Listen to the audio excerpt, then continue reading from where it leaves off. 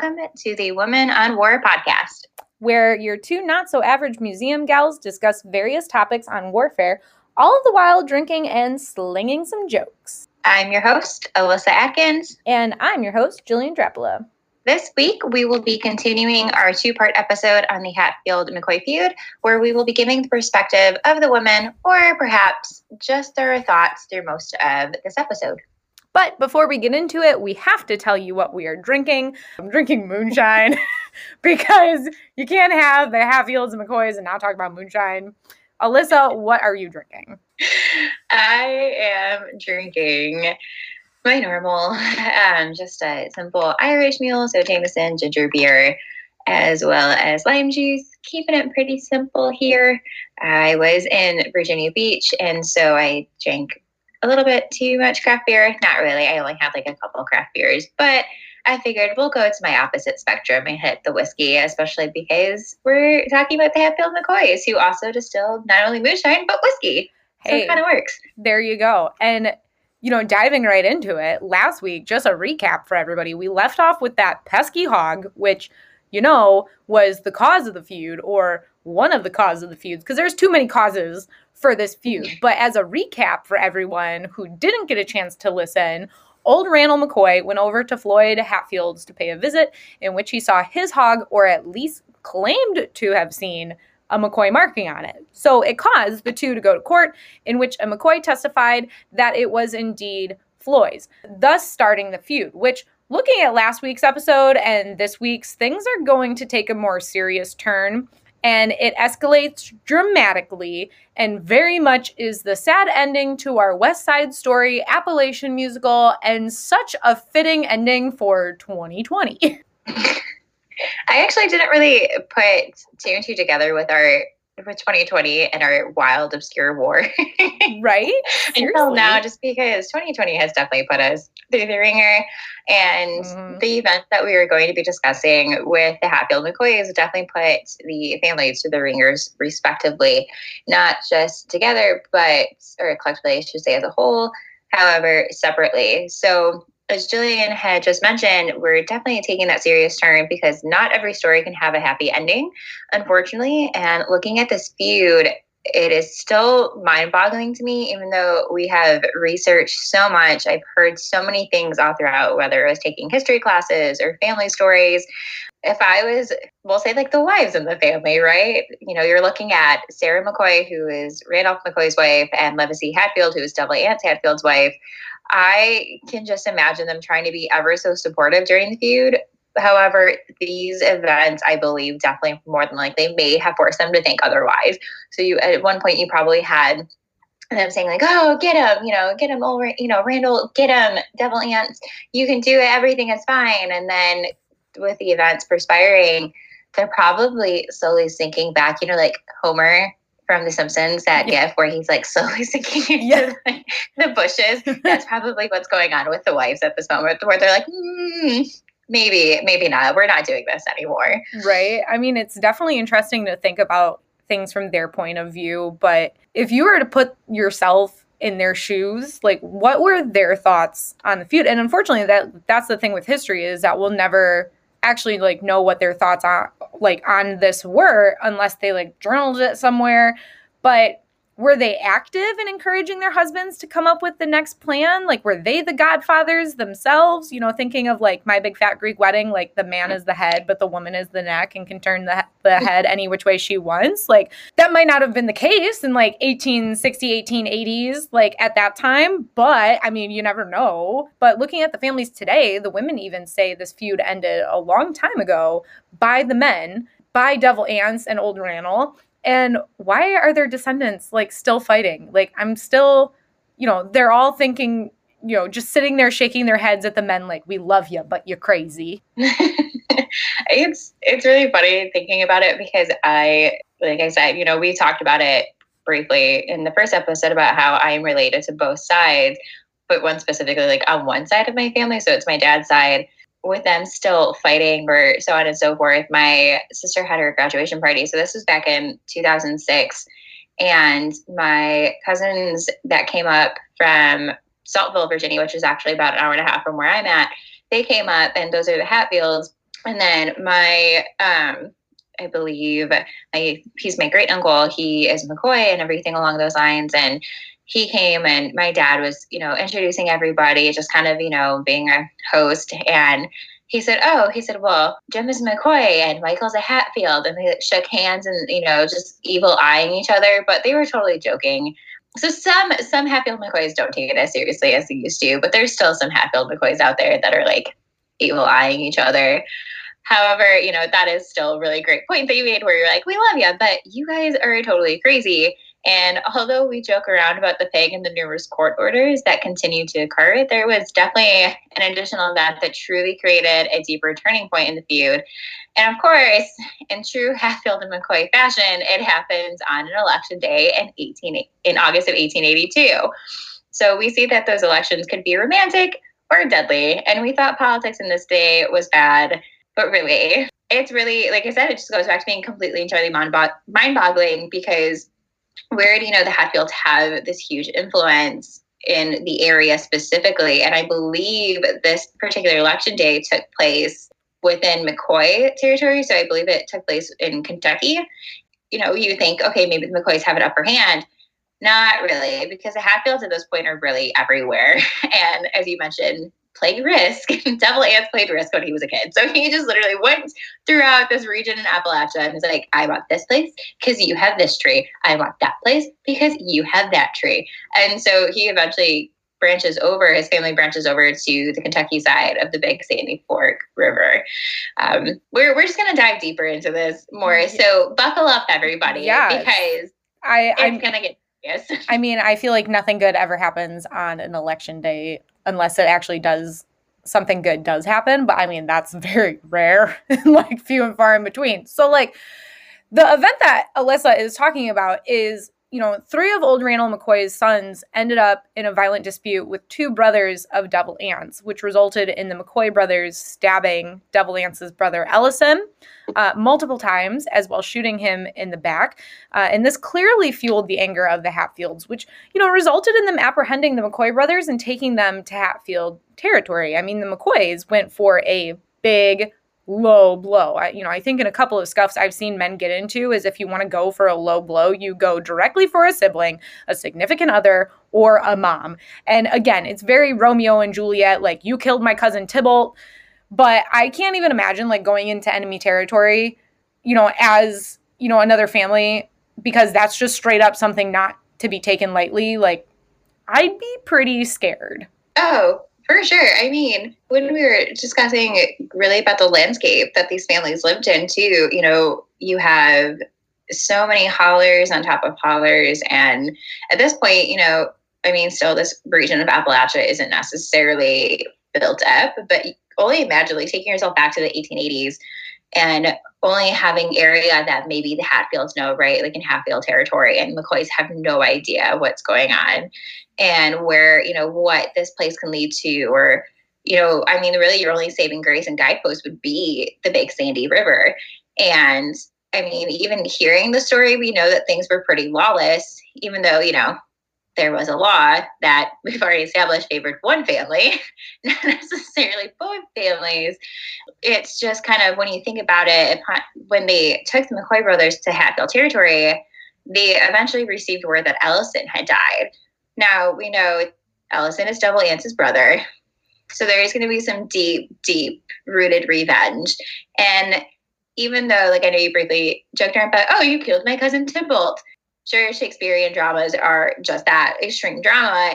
This really became something that truly turned the tides, basically, for this feud. What happened next, though, was, Ellison died. The Hatfield party bound the McCoy brothers to pawpaw bushes, and within minutes, they fired more than 50 shots, killing all 3 brothers. So despite having felt the revenge was more than likely warranted, the law quickly felt otherwise.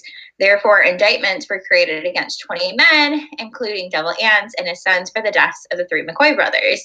And even like touching base on this, first of all, when I was reading this and, just discussing it, Jillian's like shaking her fist in the air, like, sweet justice. So there you go. You have that visual. And I hope all of you listeners are doing the same thing.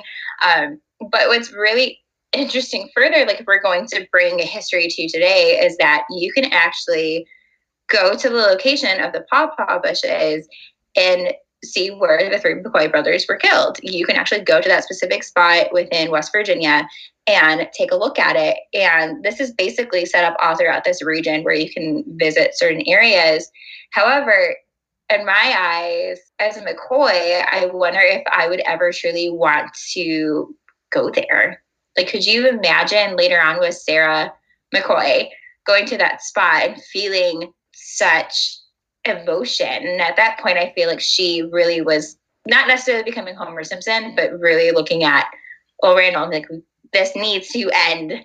Yeah. This literally needs to end. And yeah. So, like, I mean, this feud had already been, you know, steeped in blood by like cousins and things like that. But now you're getting to direct, like, you know, this was my brother that you just, and that is like, oh, heck no. I get exactly what you're saying, like about Sarah going to, you know, the pawpaw bushes. And I mean, I probably wouldn't want to. Like, if it were me, I'd be like, I agree, this needs to end. What are we going to do? And you know, what's really intriguing is, like, despite the charges, the Hatfields, they eluded arrest, which only results in the West Side Story of the Appalachians to continue, in which case the McCoys were boiling with anger and outrage that the Hatfields walked free. I mean, I would be too. I can only imagine witnessing that. Like, they got off, you know, scotch-free. They definitely made a statement showing the McCoys that you don't mess with the Hatfields, which is only causing the violence to go up from here.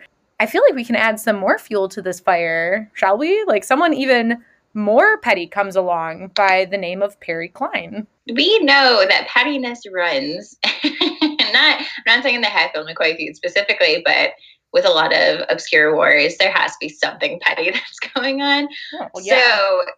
So it's just, you look at it, you're like, why? You're petty? Like, going back to the Great Emu War, they were petty over the emus being emus. Mm-hmm. However, Perry Cline was actually the man in which Double Ants had won 5,000 acres from in one of the very first court battles between the two families. So that was actually one of the very first key points that we had discussed in last week's episode. And Perry Cline, which I'm going to call him Petty Cline, because you will see how petty he gets in just a few seconds. Petty Cline, not Perry Cline, which actually I just said it in the way that he says his name in the wonderful History Channel's version of their Memorial Weekend called Hatfield McCoys. Please watch it, everybody, just so you can hear it. Anyway, to get back on it, he was actually married to Martha McCoy, who was the widow of Asa Harmon McCoy, the Union Army black sheep of the family. Oh, boy. This family, both families, we've noted, run deep in this region, but it just keeps getting deeper and deeper. In many ways, historians truly believe that Cline was looking for his own form of revenge or pettiness, and eventually had the charges reinstated against the Hatfields. So can we just, like, break this down for a minute? Because Perry Cline was like, 5,000 acres. What is this? Oh, I'm going to marry Martha McCoy. She's going to become my wife. And then he's like, sweet justice. I can bring justice to Double Ants Hatfield, and just go for it by the form of this. And I'm sure he's probably, you know, praising God at this moment of like, thank you, Lord, for doing this for me. And just, oh gosh, it's just crazy. I feel like he would like bust down a door and be like, I'm back, baby. And everyone's like, oh God, here we go again. But this is also why, you know, you drink moonshine or Irish mules for stories like these, because this feud is too much. Didn't he also announce the rewards for the arrest of the Hatfields, including Double Ants? Oh, you bet. Yes, absolutely. And the best part is that even after doing that, the media began to report on the feud in 1887. So we know what the media loves to do today. So back then, if you ever read like news articles, and I was trying to find a couple of them just to see what kind of titles they were, it was pretty difficult. However, I will say, going back to our trend of pettiness, oh, they were ridiculous. Like, it was just the Hatfields did this today. And then like somebody with a, I don't know, for some reason, a noble British woman's accent is coming to mind where she's like, but then the McCoys did this. And it's just like, I don't know. You know what I'm talking about. Do the voice. I mean, my T voice, like, ooh. Yeah. You know, this round goes to the McCoys. This one goes to the Hatfields. Oh, the tides have turned. I mean, I get exactly what you're saying about the media because even, you know, in the Civil War, I jokingly like to call them, you know, the Cheddar Brigade because Northern newspapers made the South sound awful and horrible. And then the, you know, South newspapers made the North sound exactly the same way. So, I mean, the media is kind of like fueling the fire in this result. But, I mean, good riddance. You know, there's a lot of serious happenings going on in this timeline. But at this point, like, again, can you imagine the wives? I mean, absolutely. I think I truly, from what I've gathered beforehand about really digging into the wives, Sarah McCoy was very peaceful, very calm. She was one who was well respected throughout the McCoy family. However, Levesey, on the other hand, I mean, she had to deal with double hands. Like, let's be real here. Double hands with his risk-playing abilities and all of the lawlessness that truly was occurring.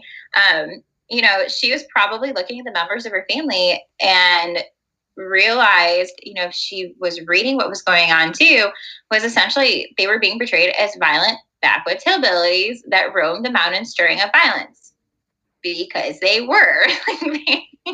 You know, looking at it, you know, there's not many occurrences where the McCoys truly, from my gathering, and now this could be totally different because maybe I'm reading biased sources, but there's not very many occurrences and sources that say that the McCoys always went out first for, you know, harm or anything along those lines. It was really the Hatfields.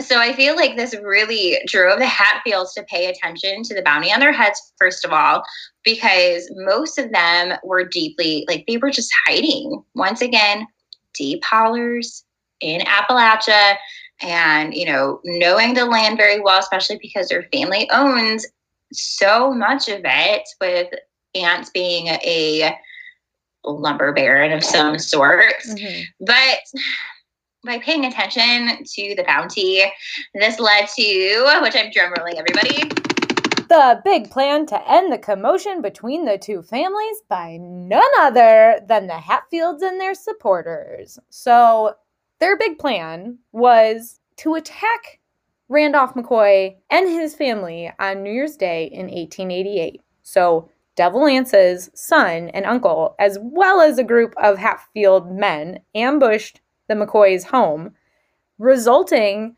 in the unfortunate death of Randolph and Sarah's children, Calvin and Alifair. And Sarah, tragically, is left beaten and suffered a crushed skull, and Randolph flees to go get help. I mean, so we're going to go for an even lower blow again, you know, retaliation. And I can't even imagine, like, you know, this is a good idea. Really? Really? Is it, though? It just makes me wonder how much moonshine the Hatfields were drinking at the time.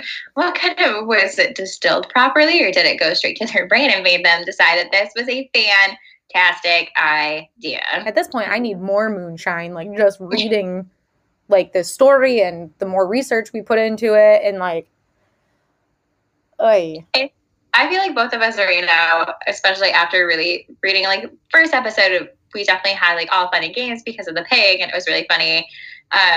But really, like we said, this is so deep and relatively in so many ways disturbing. But to kind of pull a joke with that, because we were talking, you just said, like, I just need all of the moonshine in the world. Like right now, Jillian, I could imagine if you and I were together and we were really doing this, it would be like that moonshine, I guess, like face off between Ron Swanson's mom and Tammy Wynne. I know. Is in the middle, just like, I got this. And then, well, at some point, you know, Ron's just like, screw this. And, you know, he like does the thing with the moonshine jug and just like starts drinking it. I feel like that's the point that you and I are at. Yeah. After reading. Yeah. Oh, yeah. Yeah. It's So, oh gosh. I mean, in true Hatfield McCoy fashion, though, because it is the lawless Appalachians at this point. You know, you have bounties and you have people who are in hideouts, and there's gunslinging battles and all of these things.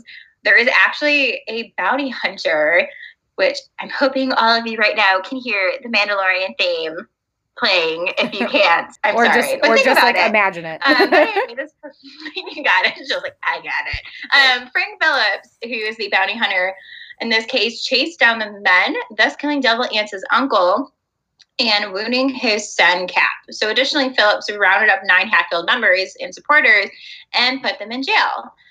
But let's not forget, once again, so much ruthlessness, so much pettiness, but really in this case, I feel like this is where the tides truly turn in favor for the McCoys, because bounty hunter Phillips married Nancy McCoy Hatfield. Remember, everybody, Nancy McCoy was the wife of John Z. And also the daughter of Asa Harmon McCoy. So she personally, at this point, I think is seeking out revenge at this point. But she could be doing it for many reasons. You know, maybe she's had enough and she felt terrible for what she did to Rosanna, who was her cousin who had a child with John Z out of wedlock. And let's not forget, like, John C. was the scum that ran away from Rosanna after having that baby out of wedlock and then marries Nancy. And like you said, is the daughter of Asa Harmon McCoy, who was the Union black sheep of the family. So I agree with you. These ladies might be trying to get their own revenge a little bit, but like, I'd like to be a fly on those walls. These ladies do not play any games. You know, I mean, taking this story forward in later years, the courts continued to judge the legal merits of the Hatfield cases, which wound up in the U.S. Supreme Court, of all places. And in 1989, the Hatfields and their supporters were sent to life in prison. Now, I don't know if this person, Ellison Mounts, who was sent to prison, who was also the alleged nephew of Devil Anse, was an innocent bystander in all of this, since his name never comes up in the story. But there are also too many people in this story. You know, he was sentenced to death. And despite him being known to have been mentally handicapped, many viewed him as the scapegoat. So in 1890, on February 18th, Ellison Mounts was executed, and his final words were, and this is haunting, and it gives me goosebumps even saying this, "They made me do it. The Hatfields made me do it." I'm wondering if they put the blame on him because he was a quote-unquote alleged nephew and maybe not considered a real part of the family. And that probably, you know, could have messed him up, you know, growing up. Oh, for sure. I mean, thinking about it, if he was kind of rejected by the Hatfields because he was a child out of wedlock as well, it's something that's really interesting to look at. And the fact that his final words were, "They made me do it, the Hatfields made me do it," really shows you how completely entirely messed up the Hatfield side was in so many ways. Like, at first, you know, when you're researching this, you're looking at things and you're like, oh, okay, it's pretty even. And then you keep diving deeper and you start reading further and you're realizing, like, this was really one-sided. And, you know, looking at it too, a lot of the times, if you were in, I guess, the condition in which Ellison Mounts was, your family puts you in a group home. And these group homes, these asylums back then, literally were not where you wanted to be. So it's very possible that at one point he could have been in one and they just decided to toss him off to the side. Even when you do that and so on and so forth, or you were looking at how heavily one-sided this feud was, it's just because of the region that they're in. And I know I keep talking about that. It's just, if you are fluent in this region, once again, even still today, you have a greater influence. And this was definitely the case, really, when it comes down to looking at everything. However, you know, time passes and the feud eventually faded, and old Randall McCoy and Devil Anse, as well as the remaining kin, especially through very, very small remaining kin of both Sarah and old Randall, they actually attempt to recede into relative obscurity despite their names looming in American history. And I would like to touch back on old Randall McCoy and Sarah McCoy they really did not have any children after this feud. Taking it into an even serious tone, I'm really sorry, folks. Next week's episode will definitely be more lighthearted. You could only imagine the immense amount of grief that this woman could have had. And, you know, especially after essentially her traumatic brain injury at the hands of the Hatfields. And so, well, Randall really just wanted to go back to a very simple life. Like, as we said, he was kind of just a simple farmer and living in the mountains and just was relatively peaceful, especially after the Civil War. Now, Devil Anse, however, he went back to the same thing. He continued his lumber company. But what is most striking is that in the turn of the century, became a born-again Christian. And the reason why historians believe is because he had been truly the single-handed reason as to why so many deaths occurred in this feud. There was a lot of accounts that I have read that have said that he could no longer bear the weights of those, and so he felt that this could help him. He, I believe, eventually passed away when he was 70 or 80, if I am not mistaken. So yeah, pretty tough stuff. And you know, there's so many more people to this feud. Depending on how far you want to get into it, dear listener, we will let you look at it. Stay tuned next week for our first episode of 2021. It gets even crazier. It's the Battle of the Oaken Bucket. And yes, you heard me correctly, a battle over an oak bucket. Sometimes wars are just fought over the most ridiculous things. Yeah.